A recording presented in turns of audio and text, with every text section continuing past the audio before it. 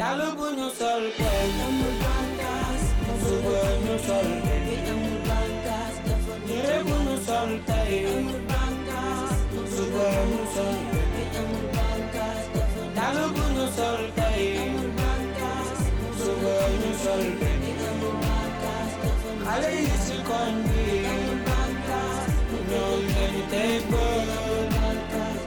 you Ciao amici. Welcome to Cinema Italiano, the podcast dedicated to the Italian experience as told by film. Today, we'll be talking about the recently Academy Award nominated Io Capitano, directed by Matteo Garrone. Io Capitano just came out in US theaters last Friday, February 23rd. It's playing in select theaters, and I'll include a link in the show notes for where you can find a showtime near you. This is our first episode focused on one of Garrone's films, so as a little background on him as a director. Matteo Garrone has been a filmmaker since the 1990s. His first two films, Terra di Mezzo and Ospiti, or Guests, explored the experience of immigrants from Africa and Eastern Europe living in Italy.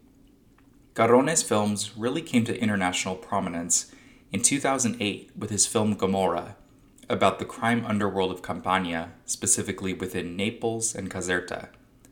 Gomorra, as well as his follow-up film Reality, both earned the Grand Prix awards at Cannes in those respective years. Most recently, Garrone's films include 2018's Dog Man, another crime drama, which went on to win Best Film and Best Director at the David Di Donatello Awards that year, followed by a pivot in 2019 with Pinocchio, an adaptation of the fantasy classic. Pinocchio became Garrone's biggest box office hit within Italy and even earned Academy Award nominations here in the United States. As almost a blend of the three types of films, the immigrant experience, the gritty, realistic crime dramas, and then the optimistic, fantastical journey, comes his newest film, Io Capitano. Io Capitano is the story of Seydou and Moussa, two young cousins from Dakar, Senegal, who leave for Europe to realize their dreams as musicians so they can send money back home to their families. They have a guy who can get them to Europe, and they sneak out one night. Once they leave home, though, they find the journey becomes harder and harder with each step, having to bribe border agents when they're caught with phony passports, walking the blazing Sahara Desert on foot, hiding cash money when they run into militant rebels. The two become separated, and Seydou is thrown into a Libyan prison where he is sold into slavery as a builder. He is eventually freed and taken to Tripoli on the North Libyan coast, the final stop before the Mediterranean and reaching Europe. He miraculously reunites with Moussa, who needs medical care they can't access in Libya. Their only hope is making it across. Seydou finds a boat to get them across the sea, but they don't have enough money for two. The only way they can make it is if Seydou agrees to pilot the boat. Left with no other choice, Seydou nervously agrees, at the helm of a clunky old boat filled wall to wall with 250 other migrants on the final step of their journey. On the voyage, passengers grow sick, fights break out, a woman who's pregnant needs medical attention. Seydou tries calling on the radio for help, but the Coast Guards aren't able to reach them. Out in the middle of the ocean, Seydou has no one else he can rely on. At long last, the silhouette of the Sicilian coast appears on the horizon, and the whole ship celebrates. A helicopter from the Italian Coast Guard appears, swoops down from the sky, now that their trip has reached its end. For most of this journey, Seydou has been moved or forced by others from place to place, and for this final step, it's through his will and determination that they've finally made it. He stands on deck, proudly facing the helicopters, declaring, "Io Capitano, I'm the captain," as an ownership of his achievement, and a bit of defiance for these authority figures, previously useless to help and swoop in at the last moment. He's confident, strong, and looking his future straight in the eyes.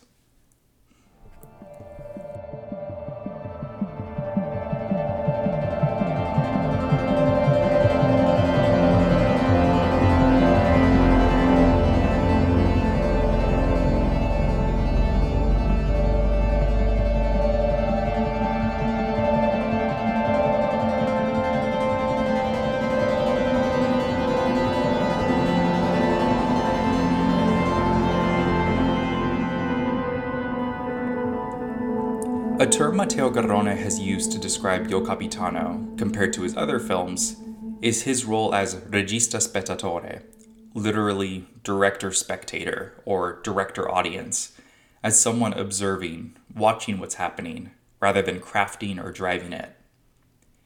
He doesn't see himself as making things happen, but creating the conditions for them to be recreated.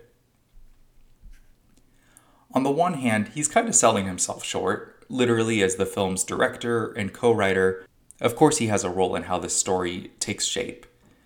But he's also acknowledging who he is, a native-born citizen of Europe telling someone else's story, the immigrant experience.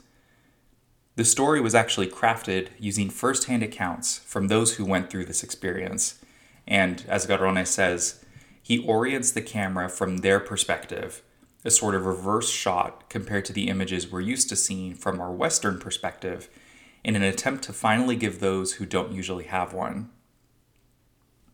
Much of the story, including two young cousins who make the journey together and a teenager forced to pilot a crowded boat across the Mediterranean, are based on the real-life experiences of Mamadou Kouassi and Amara Fofana. Furthermore, the two acting leads, Seydou Sarr and Mustafa Fall, in real life have a passion for pop music, and this was an element brought into their characters in the story, who, within the film, aspire to become pop stars and even sing on the film's soundtrack.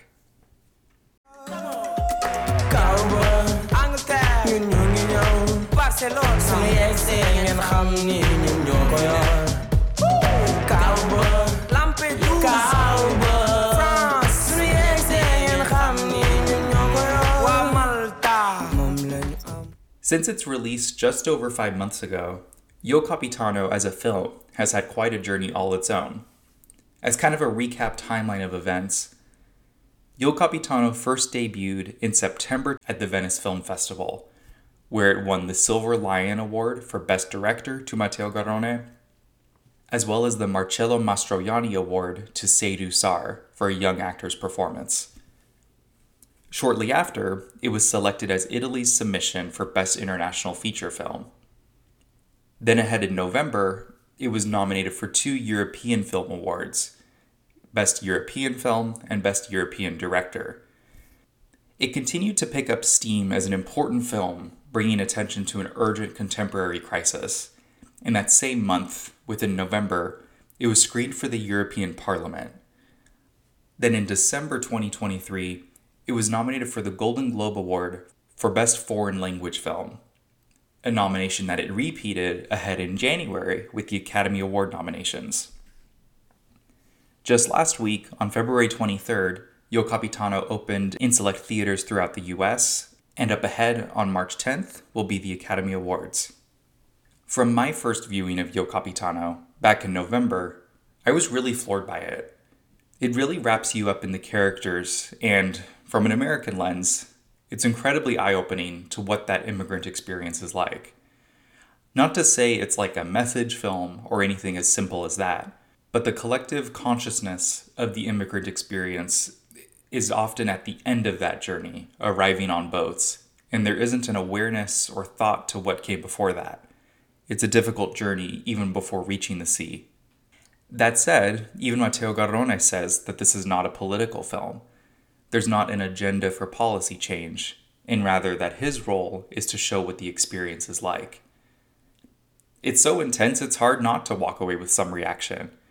Thinking of the journey within Africa, without policy or structure for safe, accessible migration, it creates a gap where pirates and exploitation can swoop in.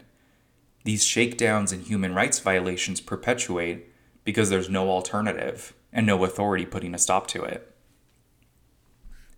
Matteo Garrone often describes Io Capitano as a modern-day odyssey, like Odysseus wandering, being tested before a final homecoming, like Seydou's journey, full of obstacles, testing his strength and will, all before a triumphant conclusion. Even the film's opening title card, with an old-fashioned map of Africa and the Mediterranean, evokes the classic, as well as having an awareness for what lies ahead and charting one's course. The sense of the classical is also conveyed through its cinematography and editing. Given how gritty and brutal much of the violence is, and the impossibly difficult circumstances facing our characters, one would expect a more handheld camera approach, a technique often used in contemporary film to show how tough or realistic the filmmaking is. But what we get here is actually very smooth with wide shots and cleanly composed images. Camera-wise, it's filmed somewhat traditionally, not only hearkening to a classic mode of filmmaking, but also telling our story of young African men on a journey spanning continents and presenting that story in a composed, beautiful way, granting almost a visual dignity and grace to a people and experience that frankly is not often given that. Its editing also adds to Yo Capitano as a modern-day odyssey by leveraging the dissolve as its transition between most scenes. The sense of time passing, as well as each step of the journey flowing into the next. It's a journey from A to Z, where every element gets closer to that final goal. One sequence in which this is particularly powerful is when Seydou is in Tripoli before he reunites with his cousin Musa. He's there waiting, but refuses to go to Europe without his cousin.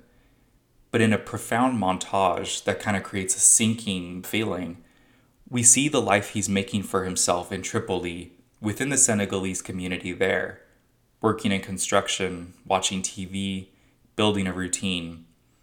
Even though from the film's title, Yo Capitano, we know that they're going to get on the boat, but this sequence in Libya feels just long enough that this might be it. And the editing amplifies the feeling of time spent there, waiting until their odyssey can be set back in motion. In terms of tone, the film is primarily realist, but does have moments of fantasy and magic. In particular, in moments when the reality is so dire that any psychological escape feels necessary to bear through it. In the Saharan desert, as the group wanders through the dunes, one woman collapses and cries out for help. Seydou rushes to go help her, but it's too late. We never see her deceased body, though, but rather she is floating, her feet no longer weary, as she drifts peacefully in the air, and Seydou gently takes her hand as she smiles at him. He sees himself tending to her, now free of pain, as a poetic image to cover up the reality that we know has taken place. Later in the film, when Seydou is in a Libyan prison, separated from Musa, he's been beaten and tortured with open wounds on his face and lips. He has a vision taking him back to Senegal, wanting to see his mother. An angel appears, who he accompanies and runs back with to see his mother one last time.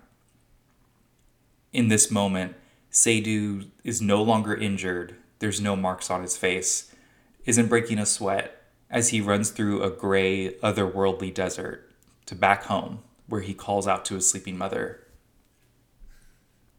These almost supernatural moments occur when the physical reality and suffering are at their greatest points. The spiritual and fantastical escapes come through as the only way to survive the hardest moments of Seydou's journey. From a narrative and script perspective, so much of the film's power comes from the choices on what to show versus what not to show. Not just in these moments of dire tragedy, but even to let the story conclude pinpointed on a moment of triumph. As Seydou reaches Europe, it's even more profound that the story ends there. Of all the steps of the immigrant experience, this is where the film concludes. As a viewer, we know intuitively that the immigrant experience ahead for Seydou will not be easy, and even more difficulties lie ahead. So it's a profound and noticeable statement that the film ends as the boat reaches Sicily. The tone that we're left with in Seydou's story does not imprint us with a saga of ongoing suffering or a lifetime of hardship, but of someone who overcame impossible odds and can face the future after a journey of self-actualization, empowerment, and realizing his full potential. Seydou is no longer a victim of circumstance, but he's a hero, a modern-day Odysseus. Both lead performances are great, especially that of Seydou Sarr, whose first-time acting performance earned him the Marcello Mastroianni Award for Young Actors at the Venice Film Festival. His character, also named Seydou, is such a figure of purity and goodness, rarely wavering even when facing such dire odds and a cruel world. His trust in what others tell him is heartbreaking as he nods his head, trusts, and listens to what human traffickers or others exploiting migrants are telling him. Seydou goes through a rich, fully believable character arc, from optimism to nearly having the spirit beaten out of him, but still holding on to hope that he'll reunite with his cousin and achieve his dream to reach Europe. And the ending is all the more powerful, to see someone who has been so soft-spoken and almost a pawn of fate stand tall and take ownership and pride in his destiny and what he's achieved against all odds.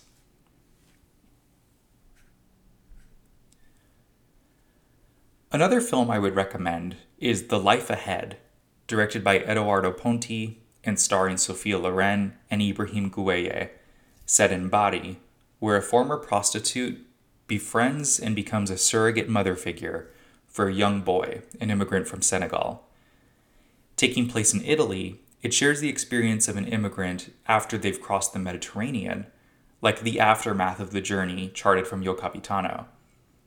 It's not quite as powerful or harrowing as Io Capitano, but it's still an emotional story, bringing light to those who often go unnoticed or disregarded within Italy. The Life Ahead is available to stream on Netflix.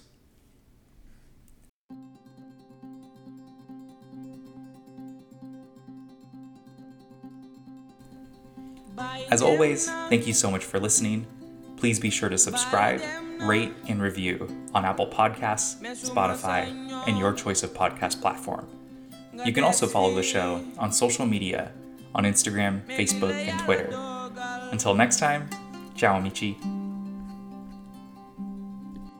Bye boyo, bye boyo, bye boyo.